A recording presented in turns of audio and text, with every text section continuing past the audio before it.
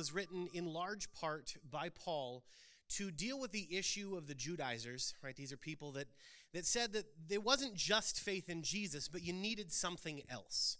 And so that is a repeated theme, right? The very first week we talked about Jesus, we need faith plus nothing, right? We don't need anything other than faith.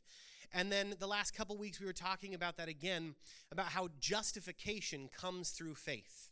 And so we saw this in Galatians chapter 2, verses 15 and 16. If you have your Bibles with you today, feel free to go ahead and open them up. Otherwise, they will be up on the screen if you don't. It says, "You and I are Jews by birth, not sinners like the Gentiles. Yet we know that a person is made right with God by faith in Jesus Christ, not by obeying the law. And we have believed in Christ Jesus so that we might be made right with God because of our faith in Christ, not because we have obeyed the law. For no one will ever be made right with God by obeying the law." Right? Justification, being made right, righteous, salvation, does not come by obeying the law. He says it like 4 different times in a row. Justification, no one will ever be made right with God by obeying the law. And he ends chapter 2 by saying this, and then he equates it at the very beginning of chapter 3 to the coming of the Spirit. And so continuing on, chapter 3, verses 1 through 5. "You foolish Galatians, who has cast a spell on you? Before your eyes, Jesus Christ was vividly portrayed as crucified. The only thing I want to learn from you is this. Did you receive the Spirit by doing works of the law or by believing what you heard? Are you so foolish? Although you began with the Spirit, are you now trying to finish by human effort? Have you suffered so many things for nothing? If indeed it was for nothing, does God then give you the Spirit and work miracles among you by your doing the works of the law or by your believing what you heard?" Right? Being justified, being made right with God, isn't something that is super obvious. It's not like you literally, you get saved, you're wearing, black jeans and a blue shirt, and then at the moment of salvation, all white. Ta-da! Right? That doesn't happen. And so what Paul is doing is equating this to the gift of the Spirit, because the gift of the Spirit was very clear. People began speaking in tongues and prophesying and laying on of hands. The works of the Spirit were obvious in people's lives. And so Paul is saying, do you believe and you have works through your belief? The Spirit is able to move in your life and through you, through your belief, or is it because you do good works? We're going to talk about this a bunch today. But the fact of the matter is, the Spirit only comes through faith. We had the law for 430 years after the covenant with Abraham.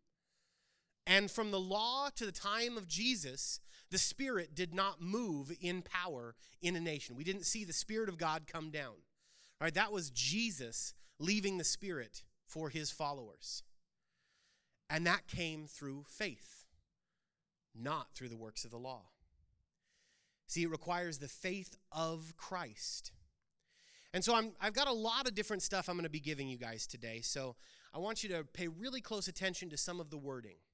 Because it isn't just that we have faith in Christ.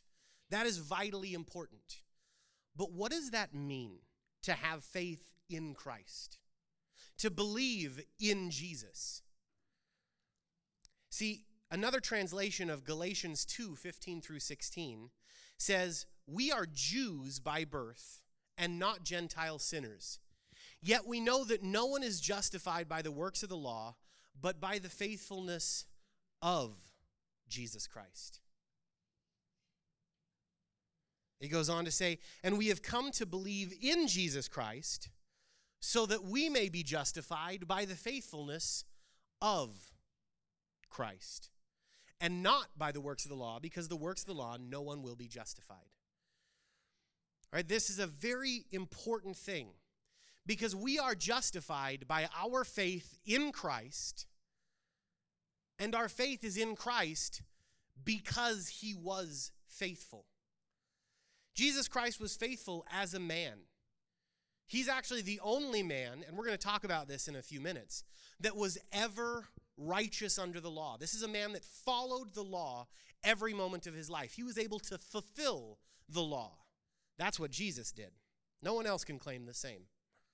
He was faithful as a son because at the darkest moment in history, Jesus sat in the Garden of Gethsemane and prayed to his Father, "If it is your will, take this burden from me." He never walked away. And God came and said, "No, you have to go through with this." And Jesus said, "Your will be done. I am faithful to my Father as a son." And ultimately, Jesus was faithful as God because he fulfilled the covenant that God made with Abraham.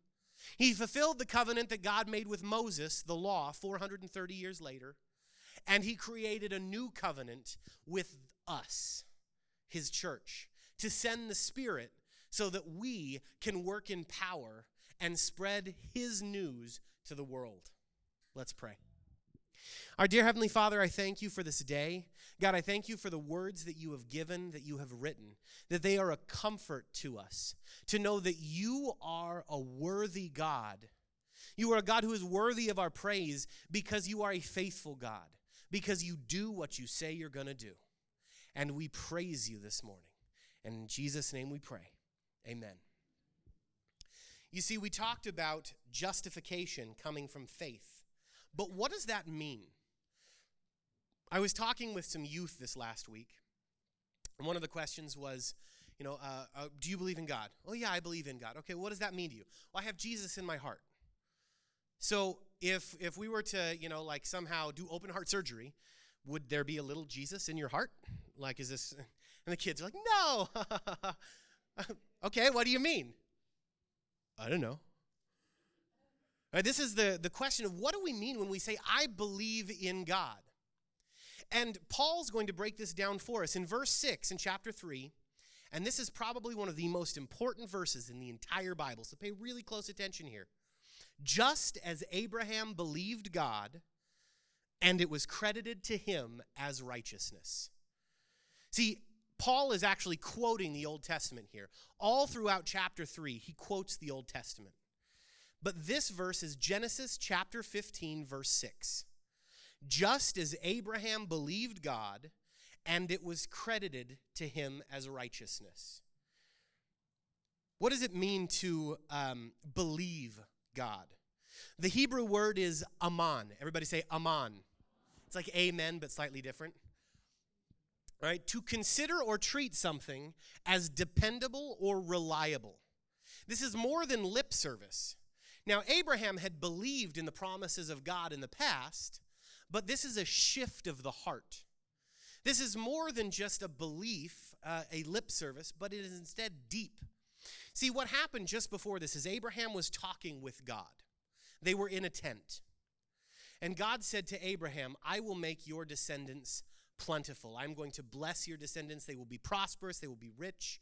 And Abraham said, well, God, I don't have any descendants. So are you saying that the chief in my house, my chief servant, that's who you're going to bless, right? That's just make sure we're on the same page. And God said, no, Abraham, come here. And so they walked outside. And God says, okay, I want you to look up at the stars. And Abraham says, okay. I want you to count them. And I kind of always wondered how this actually, like if Abraham started to 1, 2, 3, 4, right? Because, if you're talking to God and God tells you to start counting, I don't know. But then God says, your descendants will be more numerous than the stars in the sky. That is a covenant that God just made with him. It's not a two-way contract. It's not a, if you do this, then I will do this. It's just, here is my covenant with you. Your descendants will be more numerous than the stars in the sky. And this Genesis chapter 15, verse 6 is Abraham's response. Abraham believed God, and it was credited to him as righteousness. Abraham believed. To treat something as reliable or dependable. He believed that God would do what he said he would do. This isn't belief that God existed. Right? A lot of times we say, God, I believe in God, and what we're saying is, I believe God exists. But Jesus tells us in the New Testament, even the demons do that. Right? This isn't about belief. This is a belief that God is a God of his word, that he's going to do what he said he would do. It was the faithfulness of Jesus. And so in this moment, God says, Abraham, I'm going to make your descendants prosperous. Through you, all nations will be blessed, and I will make your descendants as numerous as the stars in the sky. And Abraham believed, and it was credited to him as righteousness. It doesn't say Abraham then went and did good works, and it was credited to him as righteousness. Abraham believed. He said God's word is dependable and reliable. And the next word is righteousness. What does it mean? Corey talked about this last week. The Hebrew word is tzedakah. Everybody say tzedakah. That's right. It means ethically right, vindicated, justified, or saved. It has a connotation of worthy of reward. Repeatedly, when we see this word in the Old Testament, we see that the people are rewarded for their righteousness. Right? He was righteous and the Lord blessed him. Or the Lord blessed him because he was righteous. Right? Righteousness is worthy of reward. But Abraham didn't earn this by a work. It was simply Abraham believed and God credited it to him as righteous. That word credited is chashav. Chashav, like you got chashav. It means to impute, consider, or assign. And this is what Corey talked heavily about last week, is that this is something where God says it's a legal verdict. It doesn't matter what you did, you are righteous. Righteousness is not something you do, it's something that you are assigned. And so God assigned Abraham righteousness because he believed. This is the very first time in the entire Bible that we see this idea that belief is what gets us justification. All right, so we're going to use some words today, and so I want to be really clear here. There is salvation, that is being saved. There is justification, that is being made just. Right? Justification is how we are saved. Because we are just before God, we are saved, we are set aside. And that is hand in hand with righteousness. Being counted righteous is what brings us justification. So Abraham was counted righteous. He was justified. He was saved because he believed. This is the very first time in the entire Bible that we see this pattern that God sets up. It was not by his works he was saved. It was by belief. And it wasn't belief in God, but it was belief that God was going to do what he said he was going to do. Because we serve a God, how many of you know, that's going to do what he said he was going to do? And so this entire chapter is Paul laying out God is doing what he said he was going to do. Moving on, Galatians 3, 7 through 9. So then understand that those who believe are the sons of Abraham.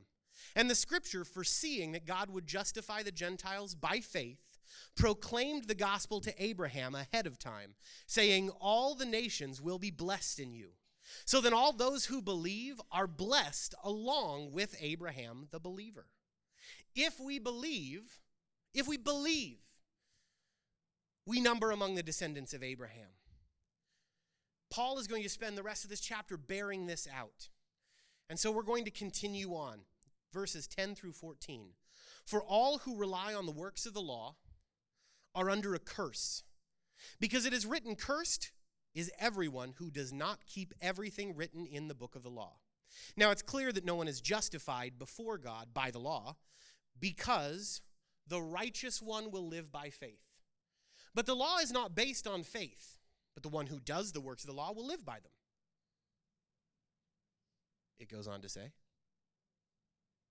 Christ redeemed us from the curse of the law by becoming a curse for us, because it is written, cursed is everyone who hangs on a tree, in order that in Christ Jesus the blessing of Abraham would come to the Gentiles, so that we could receive the promise of the Spirit by faith. All right, that's that new covenant. So Abraham first makes this point. All right, the first part of the chapter is justification, salvation, comes through faith. Period. And then, just to reinforce this, it does not come through the law. And so he bears this out. And the people that he were talking to at this point in time, these Judaizers, some of these men were religious scholars. They knew their Bible. They knew their Old Testament. And so he is actually using the specific Old Testament. The first one he uses, cursed is everyone who does not keep doing everything written in the books of the law. That's Deuteronomy 27:26. See, this is requiring perfect obedience. Cursed is everyone who does not keep doing everything that is written in the books of the law. What he's saying is, cursed is everyone, because we all can't keep doing the things that are written in the book of the law. Then he goes on to Habakkuk 2:4. The righteous one will live by faith. He won't live by the works of the law. The righteous one is not made righteous by the works of the law.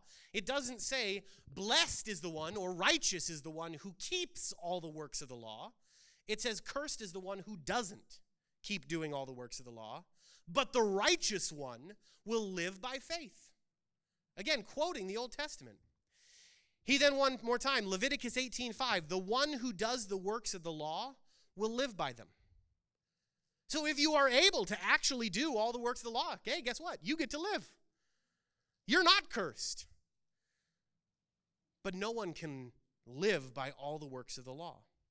The point here is that either following the law perfectly so that the covenant can be fulfilled, or through faith. But you can't have it both ways, one or the other.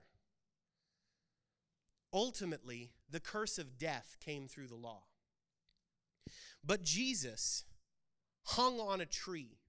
And this is the very last one. Cursed is everyone who hangs on a tree. Now, what's interesting is a lot of people, we would read this and we would say, oh, you're hanging on a tree, so you're cursed. But it's the other way around. Oh, you're cursed, so you're hanging on a tree. This was a fulfillment of prophecy that Jesus Christ, who would fulfill the law, he was the one man who lived righteously. He was not cursed by the law. And yet he bore our curse hanging on a tree.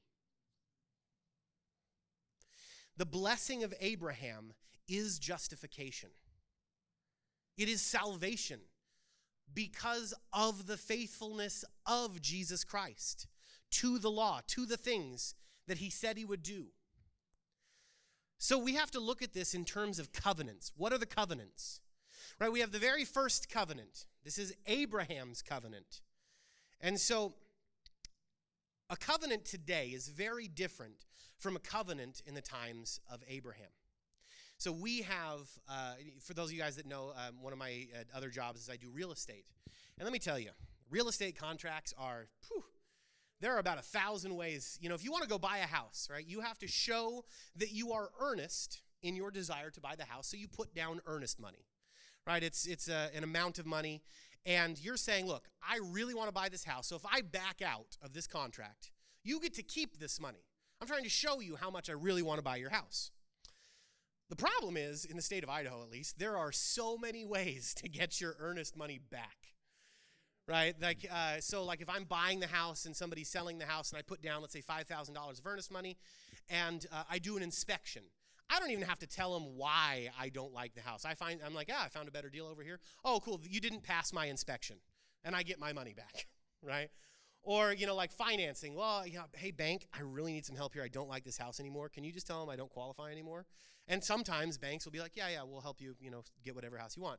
And so, financing fell through. I get my earnest money back, right? Like, it's really easy to get your money back. So, and honestly, you can even walk away from the contract and say, keep the money.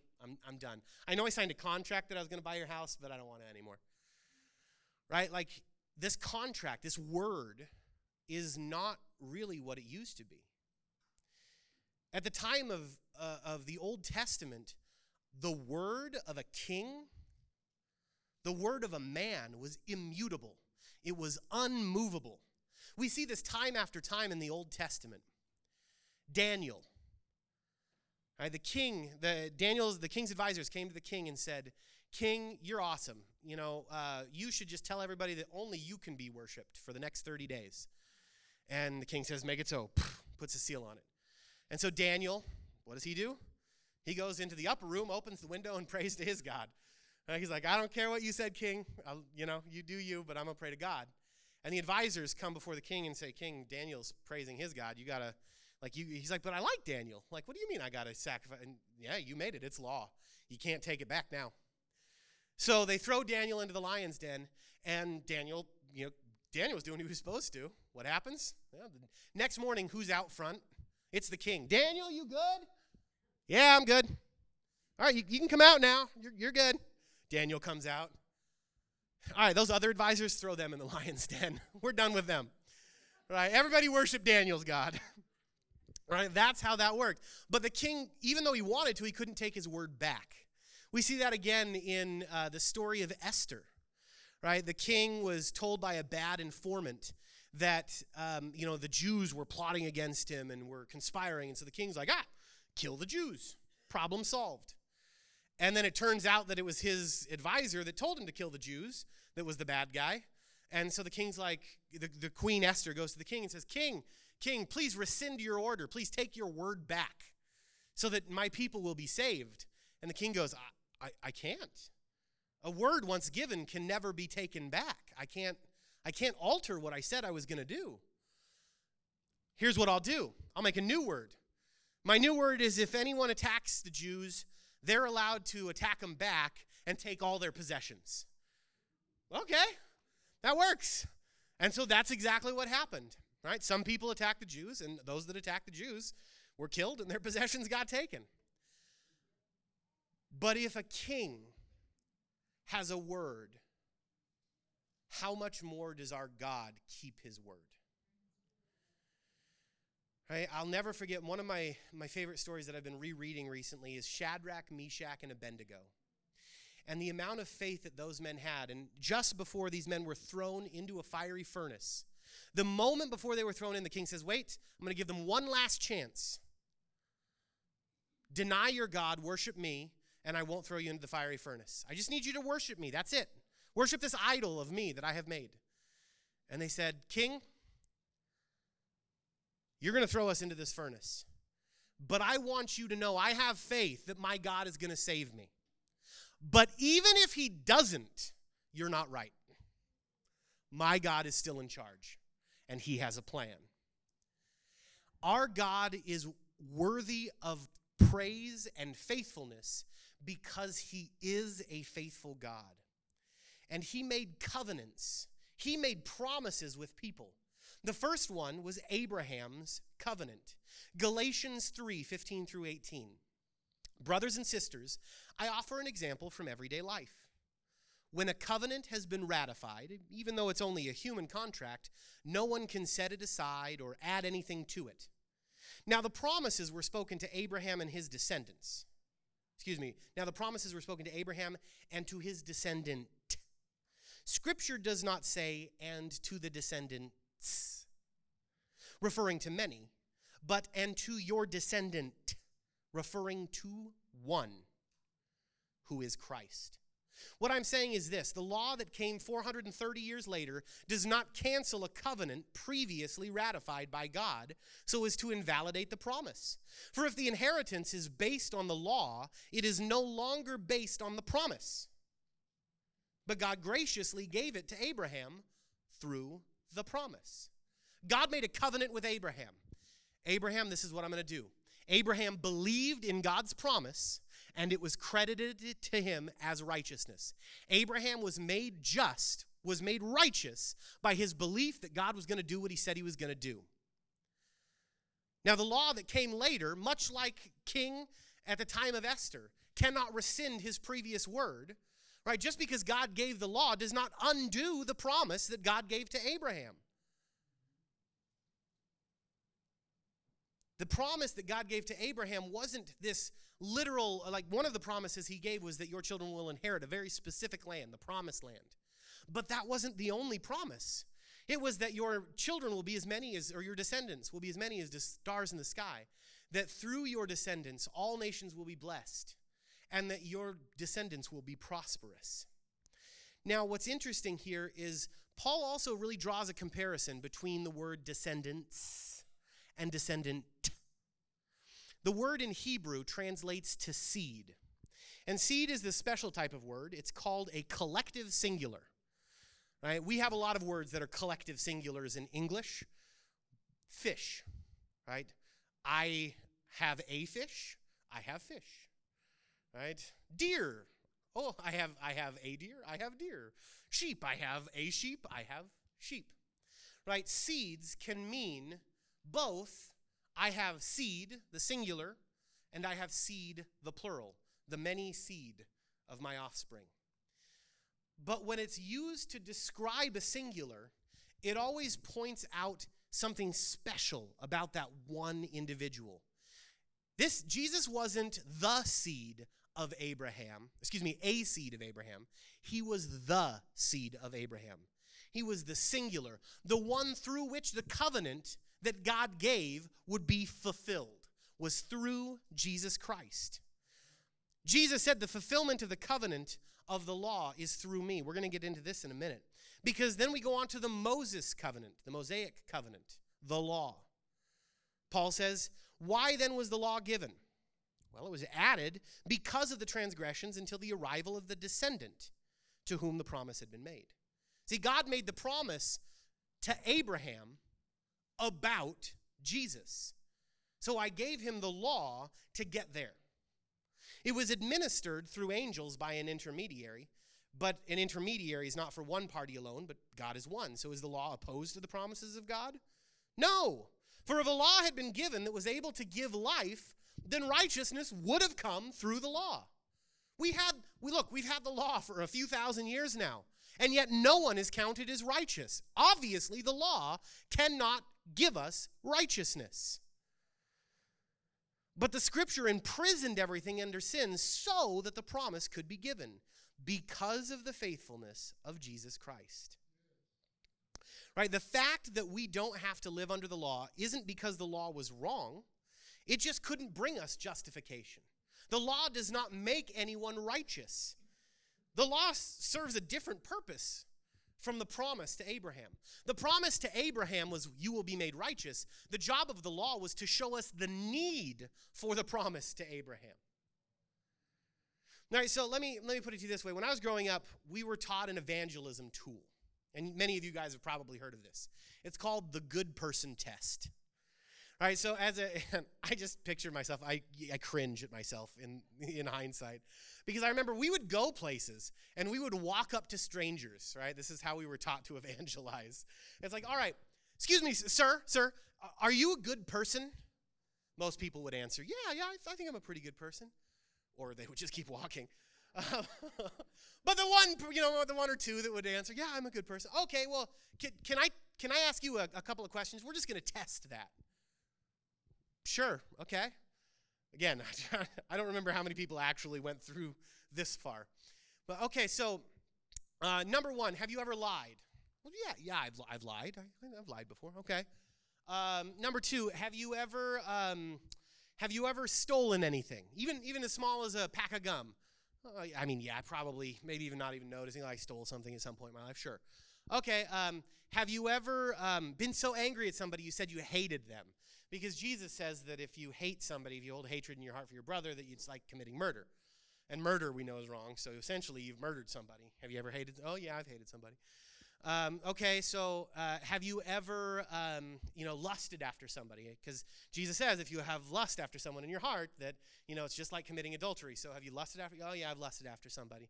Okay, have you ever used God's name in vain? No, it's, maybe not. I don't know. I've never used God's name in vain. Okay, have you ever, have you always honored your father and mother? Well, no, there are times where I did. Okay, so you're now 5 out of 10 here, buddy.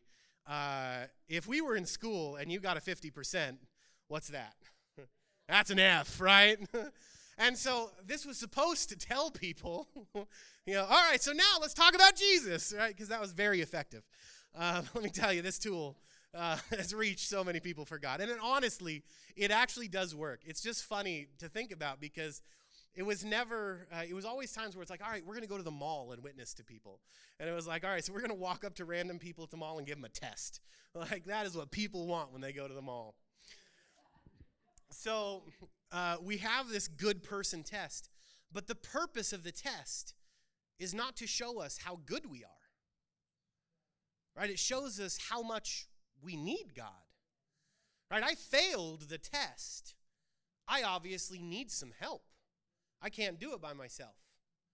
And that is exactly what Paul is saying here. The law was given to show us how much we need the covenant of God. We can't be righteous on our own. There is not a thing that we can do that will get us there. We can try, we can work, we can be as good as we can, but cursed is anyone who does not keep every one of these commandments. Cursed. Well, darn. Obviously, I can't do it on my own. I need something else. And so God gave us that covenant through Abraham. Jesus fulfilled that covenant. And I love that Galatians 2:16 at the beginning. Yet we know that no one is justified by the works of the law, but by the faithfulness of Jesus Christ. It's not just faithfulness. It's not just our faithfulness in Jesus Christ. But it was the fact that Jesus Christ was faithful to the promises that God laid out. And we have come to believe in Christ Jesus so that we may be justified. How? By the faithfulness of Christ, and not by the works of the law, because by the works of the law, no one will be justified. See, we don't have to deal with the works of the law, because the law was fulfilled in Christ. Jesus himself tells us, Matthew 5:17, do not think that I have come to abolish the law or the prophets. We still need to be shown that we need God. Right? The law still serves its purpose. It has a purpose to point us to him. But we can't focus on doing good. We've got to focus on doing God. We need the law because it has a purpose, but Jesus fulfilled it. I have not come to abolish these things, but to fulfill them. Those who do the works of the law will live by them. Jesus did the works of the law. And so when I say I believe in Jesus, what I'm saying is not that I believe Jesus existed, because even the demons do that. What I'm saying is that I believe, differently from the demons, that Satan isn't going to win. I believe that Jesus Christ came to this earth and that we can be justified by our belief that he's going to do what he said he's going to do, and that ultimately he is going to overcome Satan. That we are going to live in a new world where God reigns directly over his people, where we have the opportunity to be justified not by the things that we do, but by our faith and belief in him. And Paul bears this out at the end of the chapter. Now, before faith came, we were held in custody under the law, being kept as prisoners until the coming faith would be revealed. Thus, the law had become our guardian until Christ, so that we could be declared righteous by faith. But now that faith has come, we are no longer under a guardian. Right? This is not our faith that has come. This is the faith of Christ doing what he said he was going to do. For in Christ Jesus you are all sons of God through faith. For all of you who were baptized into Christ have clothed yourself with Christ. There is neither Jew nor Greek. There is neither slave nor free. There is neither male nor female. For all of you are one in Christ Jesus. And if you belong to Christ, then you are Abraham's descendants, heirs according to the promise. God made a promise to Abraham. Your descendants. And if we have faith that Jesus did what he said he was going to do and is going to come again and finish what he started, we are descendants of Abraham. Through Jesus, we are sons of God and a part of the promise. See, this is most important part, was righteousness was given through faith. Abraham believed, and it was credited to him as righteousness. This is the most important part, guys. We have to believe. This is a long chapter where Paul is repeating himself over and over and over because it is so important. It is not by the works that we do will we be saved. It doesn't matter what holidays we observe or the good works that we do or how holy we are according to the law, because none of us can follow the law. Jesus fulfilled it for us. All we have to do is have faith that he did what he said he was going to do. Jesus fulfilled Abraham's covenant and the law. So we're going to walk through this one last time, just to be really clear, because Paul walked through this over the entire course of a book like 12 times. So I just want to make sure we're all clear here. God gave Abraham a covenant. The covenant that God gave Abraham was believe that I will do what I say I'm going to do, and I will count you as righteous. 430 years later, God gave the law to show us how much we need God to count us as righteous, because we can't be righteous on our own. A few thousand years later, Jesus came to fulfill that promise to Abraham through the law, so that we can now be a part of that promise. We are now descendants of Abraham. We are heirs with Christ. This is what it means to be co-heirs. We get access to that promise. To be a good person means we're under the law. We're trying to justify ourselves by our actions. We hold the law up and say that we're good because we keep the law. But we know there's no way to do this perfectly right now. Can you keep the law? Oh, come on. Can you keep the law? No. We are justified by faith, not the law. We cannot keep the law. We must not be a good person, but a God person. See, the works that we do, and I want to be really clear here. This is not to say we should stop following the law. This is not to say that we should start just sinning all over the place, right? Because what happens is Jesus made us new creations.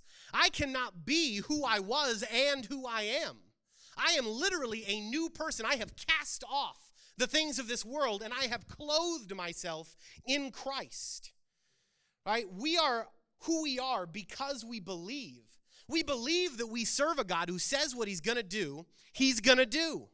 And that is a God of his word. Jesus was faithful, and so we are faithful to him. See, being focused on God changes our perspective. Instead of trying to measure up against this rule and all of these laws, instead, all we have to do is focus on him.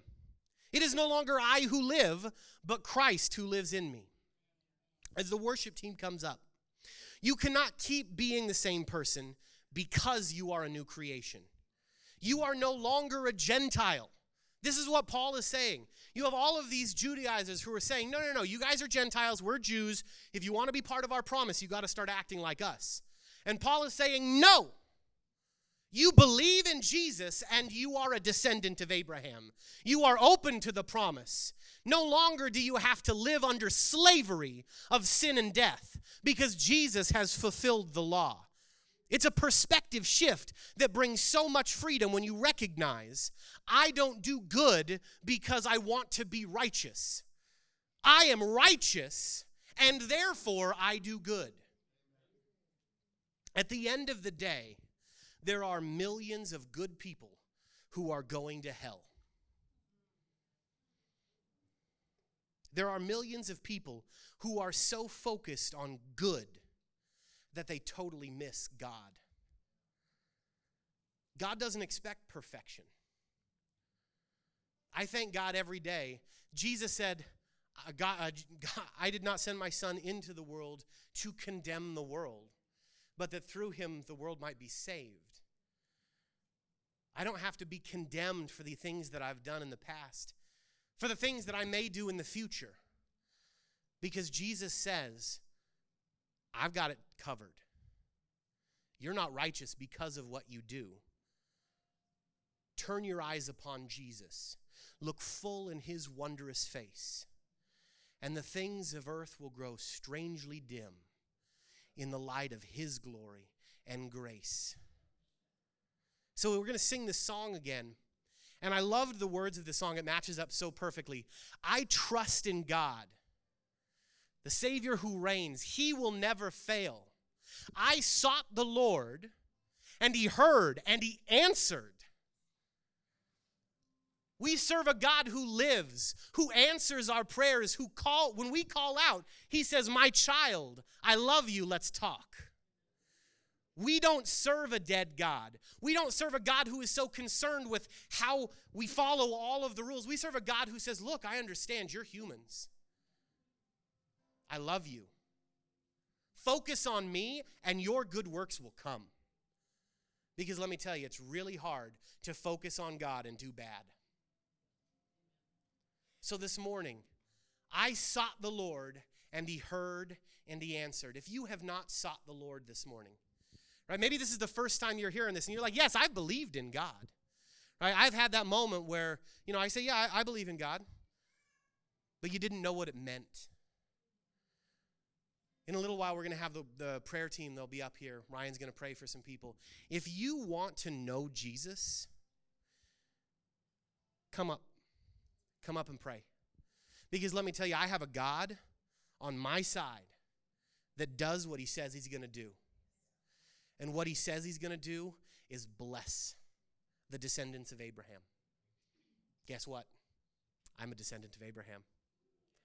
And so I have access to that God.